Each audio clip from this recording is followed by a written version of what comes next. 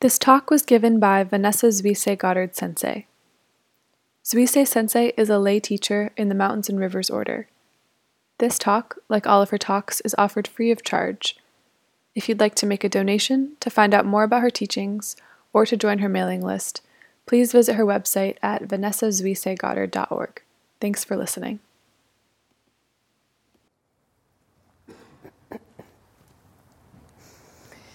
When I re-enter alone the city's crush and its chaos of noise, and the fury of traffic surrounds me, may I, above that hammering confusion, remember sky and the mountain slopes where the herds are still descending homeward. May my courage be like those rocks and the shepherd's day-long work seem possible to me. The way he drifts and darkens, and with a well-aimed stone hems in his flock where it unravels. With slow and steady strides, his posture is pensive, and as he stands there, noble. Even now, a god might secretly slip into this form and not be diminished. In turn, he lingers and moves on like the day itself, and cloud shadows pass through him as though all of space were thinking slow thoughts for him.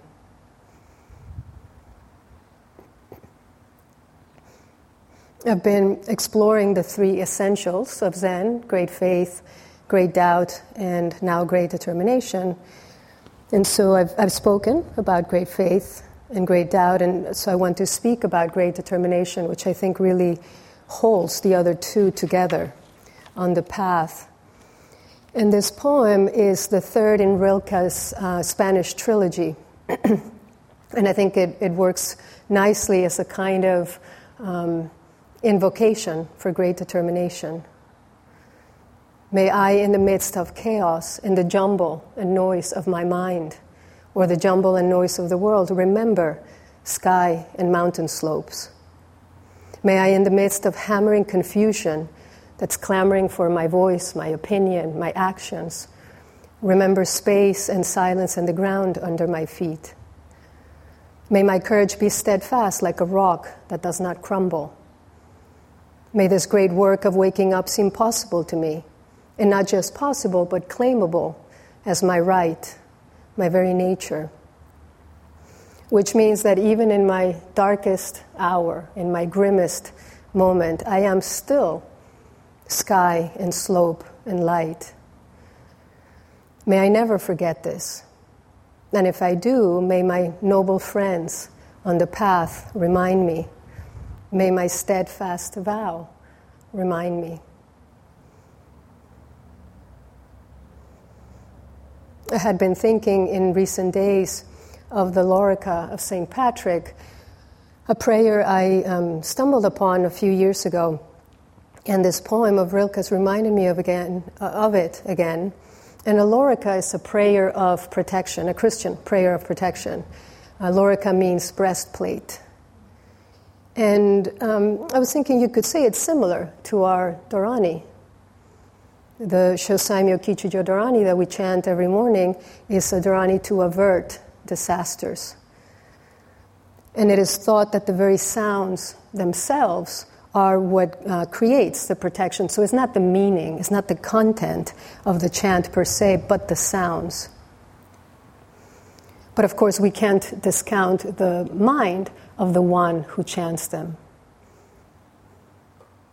And a few years ago, I told a story of a hermit who had gone off to live in a remote island in the middle of a lake, a Tibetan practitioner.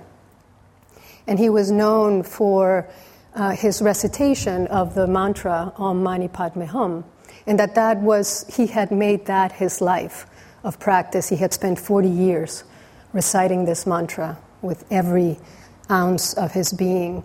And so there was a student, a young monk, who kind of had become the equivalent of what would be our chief disciple. And he had become somewhat of a scholar on mantras. And he really wanted to kind of try his chops with this hermit, and so he decided to seek him out.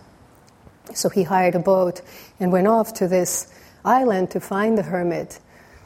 And when he found it, he found this very simple, humble old man. And he asked him, what have you been doing? What is your practice? And the hermit said, well, I've been chanting. I've been chanting the Mani mantra. And the monk said, well, can you tell me how you've been reciting it? And the hermit said, sure, it's Om Mani Padme Hum. And the monk was horrified. And he said, you've been reciting it wrong. All of these years you've been reciting it wrong. I am so sorry. I'm afraid that you've wasted all this time. And the hermit was horrified too. And he thought, well, tell me. He said, tell me, how should I recite it? And the monk said, well, it's Om Mani Padme Hum. And so the hermit repeated it a few times.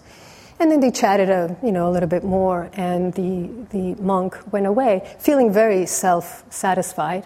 He's on the boat, heading back, and he's thinking, I'm so glad that I came. What if I hadn't? This poor old hermit would have just died reciting the wrong mantra. And as he's thinking these very self-satisfied thoughts, he suddenly notices that the boatman, his eyes are like saucers. So he turns around to look at what he's looking at, and he realizes the hermit is standing right next to the boat, standing on the surface of the water. And he says to him, I've forgotten the correct pronunciation, so can you tell me again? And the monk says, now he's horrified for himself. He says, I really think that you need it. And the hermit says, no, but I really, really want to learn it correctly. So he says it again, and the hermit, repeats it to himself a few times, turns around, and slowly walks on water back to his hut.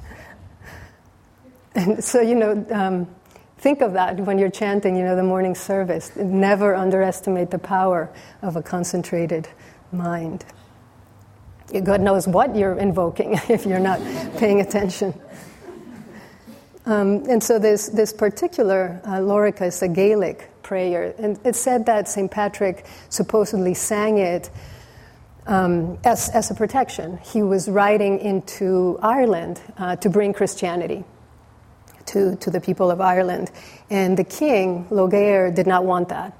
And so he sent a group of his men to ambush St. Patrick and his monks. And St. Patrick somehow got wind of this and began singing this Lorica. And one version of the story says that then the song produced a mist of concealment and hid St. Patrick and his monks from view. Another version says that the song actually cast a spell on the king's men, and that really then what they saw was a herd of deer and a fawn among them. And so the Lorica is also called the deer's cry. In either way, St. Patrick was saved. And one short section at the beginning of it says, I arise today through the strength of heaven, light of the sun, splendor of fire, speed of lightning, swiftness of the wind, depth of the sea, stability of the rock, firmness, stability of the earth, firmness of the rock.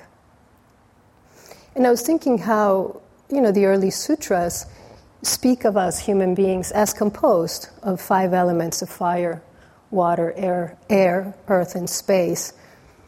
And that this Lorica is really asking for the protection of these elements, through these elements, really. It's saying, let me be in these, be strong and clear and firm and fiery. Let me draw upon every good quality that I see in the world around me, because I will need it for the work ahead. And I was reflecting how many times during Sesshin I've drawn from the energy of the mountain, the air, the trees, and the rocks outside these windows, from the rain and the sun that follows. And why wouldn't I be able to draw from their ki, their chi, when I am that world itself? Why wouldn't I be able to draw energy from you and you from me? And later, the Lorica turns toward light, uses the image of light, and invokes its protection.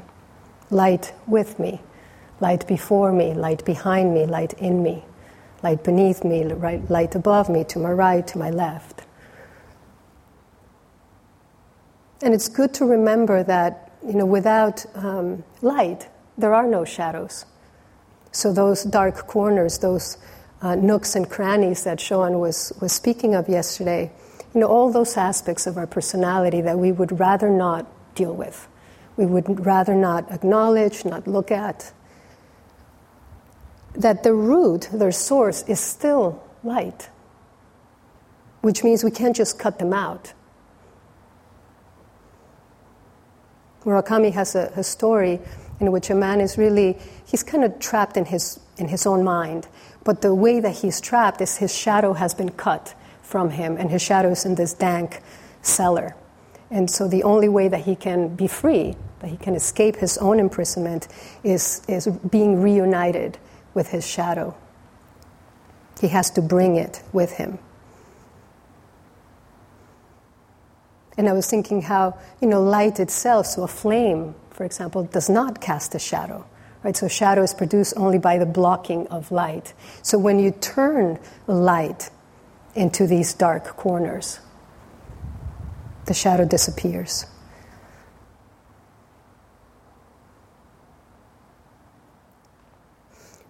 May my courage be like those rocks, and the shepherd's day-long work seem possible to me.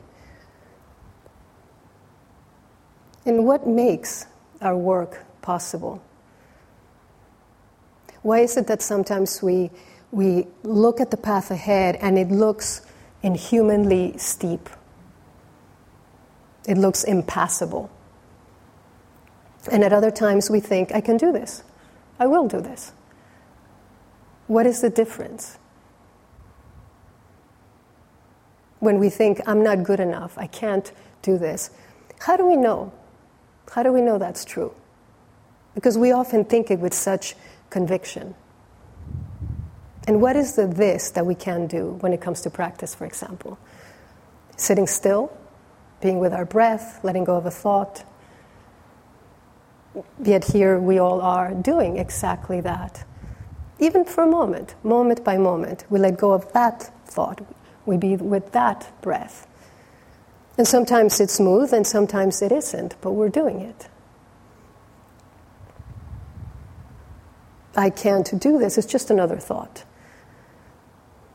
It doesn't have any more weight, any more strength, certainly any more solidity than any other thought. And most of the time it's not even true.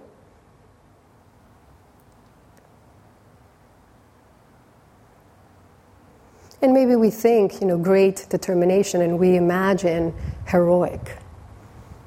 Envision sitting through Kinhin or sitting long hours, into the night. We think of dropping away of body and mind, a mind really shining with a radiant light.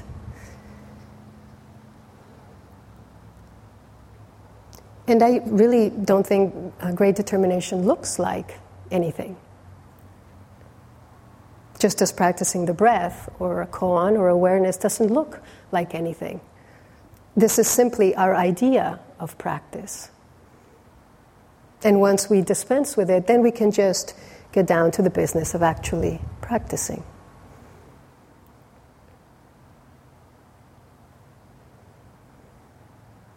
Maybe great determination is great because it turns toward rather than away from. Because in a moment, it is complete in itself. It is all-encompassing in that moment of letting go, in that moment of dropping, even for an instant. That's the greatness, that's the vastness. Maybe it is great because it is steady and confident. Even in the midst of confusion, there is some sense in us that thinks, I know what to do. Maybe I can't quite do it yet, but I know what to do. So it knows what it is capable of.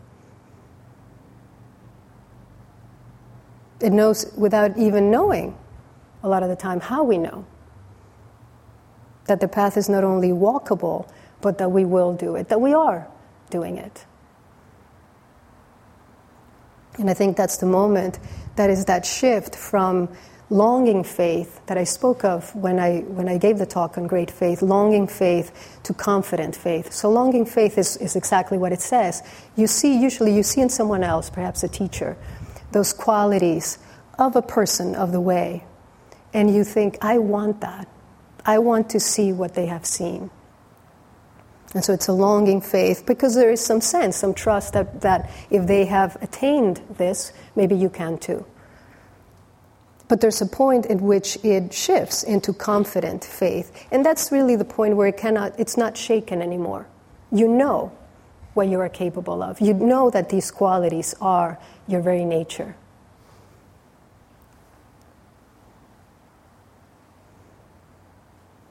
And this is a very modest, example of faith. But I was remembering many years ago, we were doing a family retreat with the kids, and we were camping just across the road.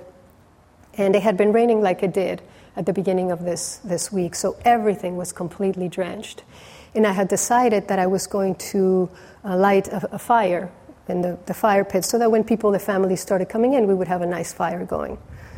And so, everything was drenched, and so I was having a lot of trouble. But I knew enough, I kept thinking, but every time I fail, the wood is just a little bit drier. So let me just keep trying. And I was doing that for a while, and I was doing it by myself. And I was getting increasingly more and more frustrated and thinking, maybe I just can't. Maybe I'm going to have to wait until tomorrow. And for some reason, at some point, something happened. I remember very clearly feeling it in my body, actually. I looked at the fire, and I knew I was going to get it. I don't know how I knew, but something shifted, and I knew, just stay with it. You're going to do this.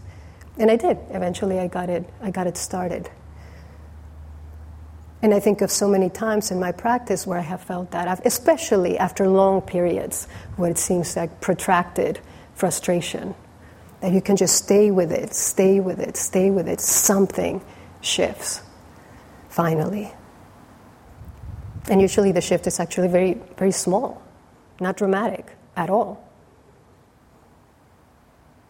And you're no longer yearning for what will be. You trust the Dharma in a new way. You trust your practice and your ability to practice in a new way. And when you need to, you get help. That's what liturgy is about. That's what face-to-face teaching, study, Sangha.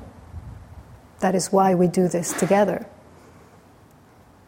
Because in those moments of great doubt, we can be certain, if we're sitting here in the Zendo, that at least 2, 3, maybe more people are feeling some version of what we're feeling in that moment.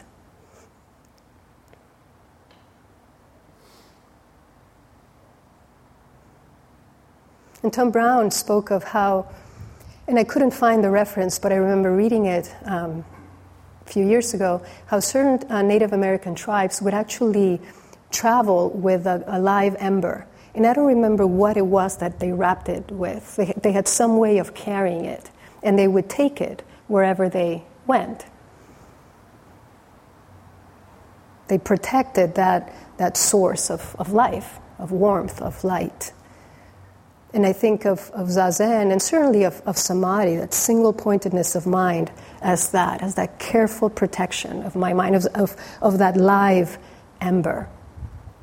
And there's that koan between Baizhang and Guishan.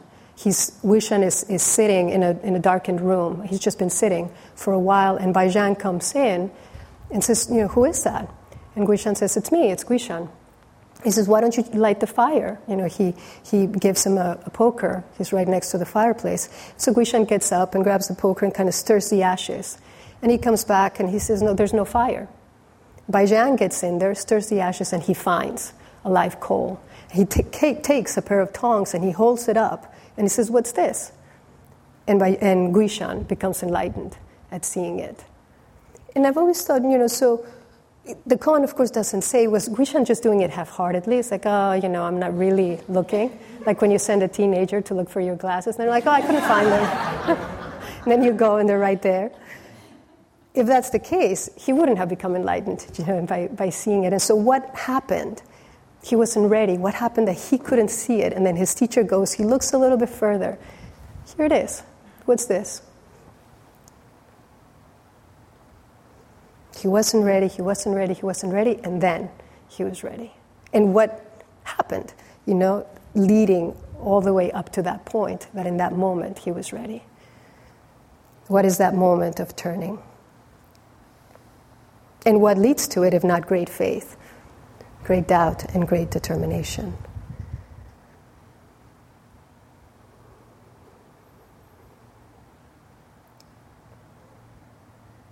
There is a sutra in the Pali Canon, it's called the Dhatu Bhivanga Sutta, in which the Buddha is traveling through the countryside, and he stops at somebody's home, and he asks the man if he sees there's a shed out in the yard, and he asks him if he can just spend the night there. And the owner says, you're more than welcome, except there's already a wanderer there, so ask him if he would share it with you. And so they meet, but the Buddha doesn't say who he is. And as it turns out, this wanderer had heard about the Buddha and had heard about his teachings. It must have been a time when the Buddha was really coming into prominence and people were talking about his unique teachings. And just by hearing about him and by hearing about his teachings, great faith arose in him, and he decided to leave home. Without having met the Buddha, he decided to leave home and seek him out so he could become ordained. And so unbeknownst to him, the Buddha comes to him. And they talk a little bit, and then the Buddha notices that this wanderer just spends the whole night in meditation. And so he's impressed, and he decides he's going to find out a little bit more about him. And so he asks him the next morning, out of dedication to whom have you gone forth? Who is your teacher? Of whose dharma do you approve? And Pukusati, who was the wanderer, says, out of dedication to the Buddha, Siddhartha Gautama, I have left home. He is my teacher. It is his dharma that I approve. And the Buddha decides to teach him anonymously. He doesn't say who he is. And I think what a wonderful moment that is for Pukusati. Because not knowing that it's the Buddha in front of him, he doesn't get nervous, he's not intimidated, he doesn't feel he has to impress him. He can just listen to this other wanderer who's going to speak the Dharma. And it made me think of the number of times I have sat at a dining room table during the introductory retreat, for example, when a retreat participant unknowingly sits next to Shugen Roshi. And they ask him, have you been here long? And Shugen Roshi very innocently smiles. He's like, a little while. And then they have a conversation. And then the person comes up, to do the introduction. They come up to the Zendo and they see, I was sitting next to the abbot. And I think of that moment, for half an hour, they could just be themselves. They could just meet themselves and meet this other person. Perhaps hear something differently. And eventually, Pukusati does figure out, it's the Buddha, he's taught him quite a bit. And so he asks if he can become ordained. And the Buddha says to him, well, are your robes ready? Is your bowl ready?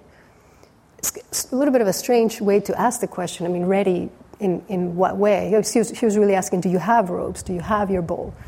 And Pukusati says, no, but I'll go find them so that I can become ordained. And so he goes off. He goes searching for robe and bowl, and a runaway cow tramples him, and he dies. I mean, it's such a sad story.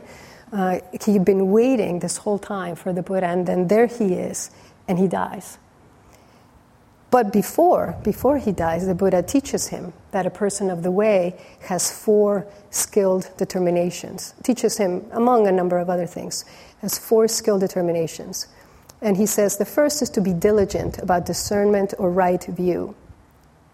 The second is to guard truthfulness. The third is to be devoted to renunciation, and the fourth to train in equanimity. And right view, of course, is the understanding of the 4 noble truths, suffering and its cessation, But when he's referring to discernment, it really is knowing about the 5 elements that constitute a person. And he goes through this long analysis of these elements and how they function really in a person. And together with consciousness and the 6 senses make up what we perceive as reality.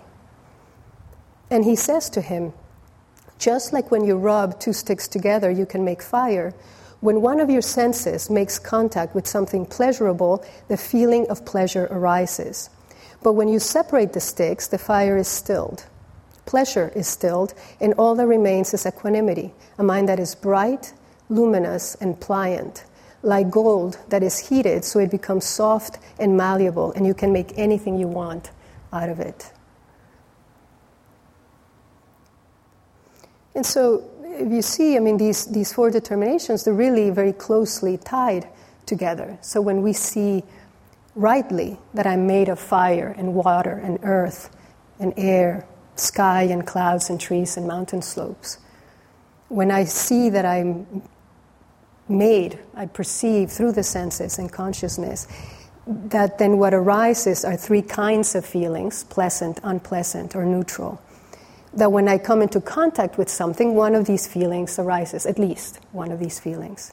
That is how the whole experience, my perception, is put together. And when I stop the contact, the feeling dies down, just as the fire would if you stop rubbing those 2 sticks together. And so the question, of course, then becomes, what kind of fire do I want to create and maintain? What kind of fire will I carry with me?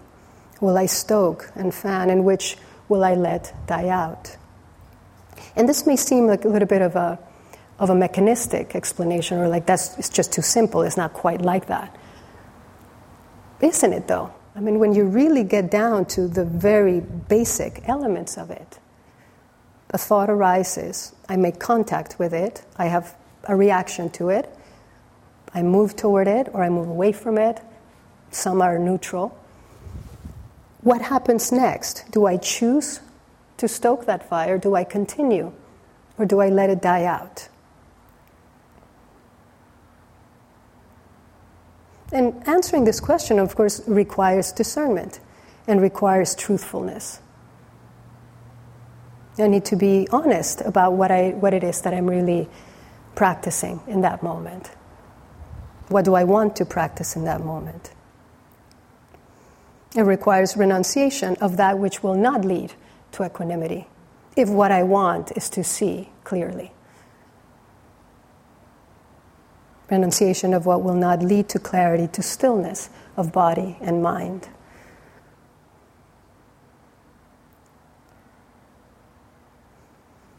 But then I wanted to add to these 4 determinations the 7 qualities that the sutras say are what helps a person cultivate loving kindness.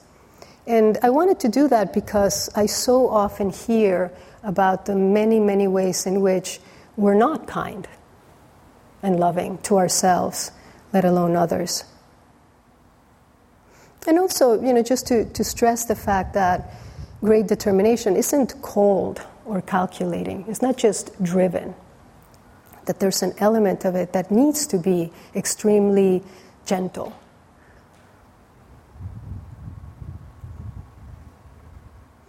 I've told before how, I went through a period in my marriage where my wife would be having a conversation about something, sometimes perhaps an argument. And at a certain point she would just stop and kind of shake her head and she would say, you really remind me of Mr. Spock. And I thought she was complimenting me. Which just goes to show. She wasn't. She was not complimenting me. And eventually, I figured out there were other qualities of my being that I needed to cultivate, besides my rational being. And, maybe that's the nice thing about a phrase like emotional intelligence. If you ever are, afraid that you're getting too soft, God forbid, just think of developing your emotional IQ. And these 7 qualities I was thinking about them as really that softening into being, into your own being, which then lets you soften, towards another, remain open towards another. So the first one is to know all sentient beings to have been your mother. The second is to reflect on their kindness, then to repay that kindness, having a gentle approach towards self and others, having a compassionate, sympathetic attitude, going beyond your own limitations, and having an ever-present, constant, pure attitude. And, Khandro Rinpoche speaks of these in quite a bit of detail. And she says this first one, it's difficult to believe that all beings at one point have been your mother. Even beings that you don't like, the ones you don't think about. So you look at a caterpillar or a slug and you think, were you my mother? But if you think, even from a scientific perspective, if we know now that we're at least 99% of our DNA that we share, that we're 50th cousins to one another, if you really go far back enough, is it really such a stretch that at some point every being was your mother? And many of the Tibetan teachers acknowledge that this is a difficult practice for many of us in the West because we don't always have a good relationship with our mothers. And this is coming, though, from that understanding of respect, of gratitude, of that acknowledgement of what is life-giving.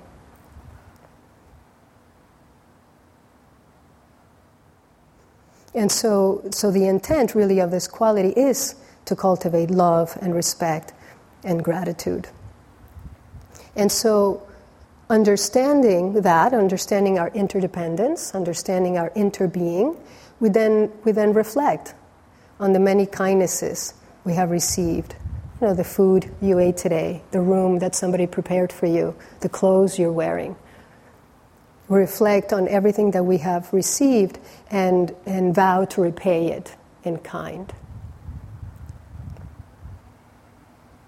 Thank you, by the way, for the chicken soup and all the many cups of tea that I've gotten this week and the well wishes.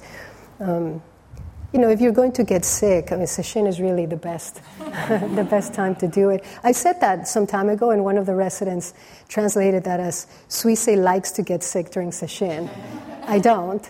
But if you're going to get sick, to do it during sesshin, because, your body, you're practicing being still and silent. And so, at least for me, I can really watch my body, let my body do what it knows so well how to do. But it certainly helps to have all the help. And so you vow to repay these kindnesses in small and large ways. And you determine to be gentle and compassionate. So there's nothing abrupt or abrasive.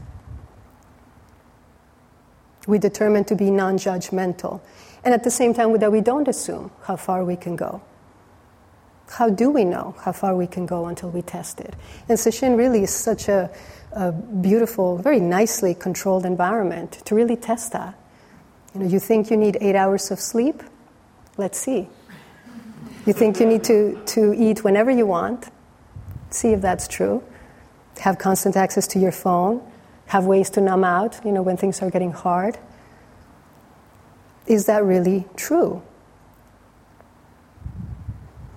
And Roshi has told this story before of, I believe it was a member of one of our prison sanghas who was then released and came to do sesshin. And for whatever reason, he decided he was going to test the precautions. He was just going to break all of them to see what would happen. And so somehow he got access to a TV. He watched TV. He stayed up. He ate, whenever he just snuck into the kitchen, ate stuff. Maybe he made phone calls. I don't know. He broke every precaution, looked around. At the end of the week, what do you think happened? Nothing. He was exhausted. That was pretty much his sesshin. And so he saw, very, very clearly, firsthand, that's why there's this container.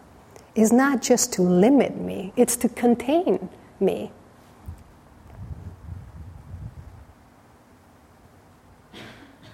And the last of these qualities is to have an ever-present, constant, pure attitude. And I think of this as just a sense of honesty. I'm honest with myself about what I'm saying and doing. And as I said, going back to the determination to be truthful. Now, there's no hidden agendas. There's no self-serving purposes. Or if there are, we acknowledge that. Oh, there's still self arising. Here it is. And if I could, humbly add one more quality, I would say that it's to cultivate courage, to look at those dark corners. Saint Teresa of Avila said, "It is of great importance when we begin to practice contemplation not to let ourselves be frightened by our own thoughts. Not let ourselves be frightened that we will be taken over by them. That we are at their mercy, that we can't control ourselves." I mean, that may be a very real sense that we're having. But she's really saying it's important in the practice of contemplation to be willing to look at these face on, because how else will we deal with them? We can't do it when they're behind us, or underneath, under some rug. So we have to have courage, as this poem says. "May my courage be like those rocks, and the shepherd's day-long work seem possible to me. The way he drifts and darkens, and with a well-aimed stone hems in his flock where it unravels. A well-aimed stone is my intent, for this period of Zazen, for the Sesshin, for my life. In a moment of distraction, that well-aimed stone is, no, not that thought, this one. No, not that fantasy, my breath. And so as my mind is, just as I begin to see that as it begins to unravel, I bring it back to itself, back to the flock, gently but firmly. And in Sesshin, we do this as many times as necessary because our determination is great and it is steady. With slow and steady strides, his posture is pensive, and as he stands there, noble. Even now, a god might secretly slip into this form and not be diminished. This posture of the seated Buddha is also noble. A god could slip into it secretly and not be diminished in the least. But it doesn't have to. Because a god, a goddess has already claimed it as their own. And it is not possible to be diminished within it. In turn, he lingers and moves on like the day itself, and cloud shadows pass through him as though all of space were thinking slow thoughts for him. I very much like that image, as though all of space were thinking slow thoughts for him. So let me leave you with a question, hopefully an appropriate question for the winding down of Sesshin. What kinds of thoughts would you think if you let all of space think slowly for you? What kind of thoughts does space think?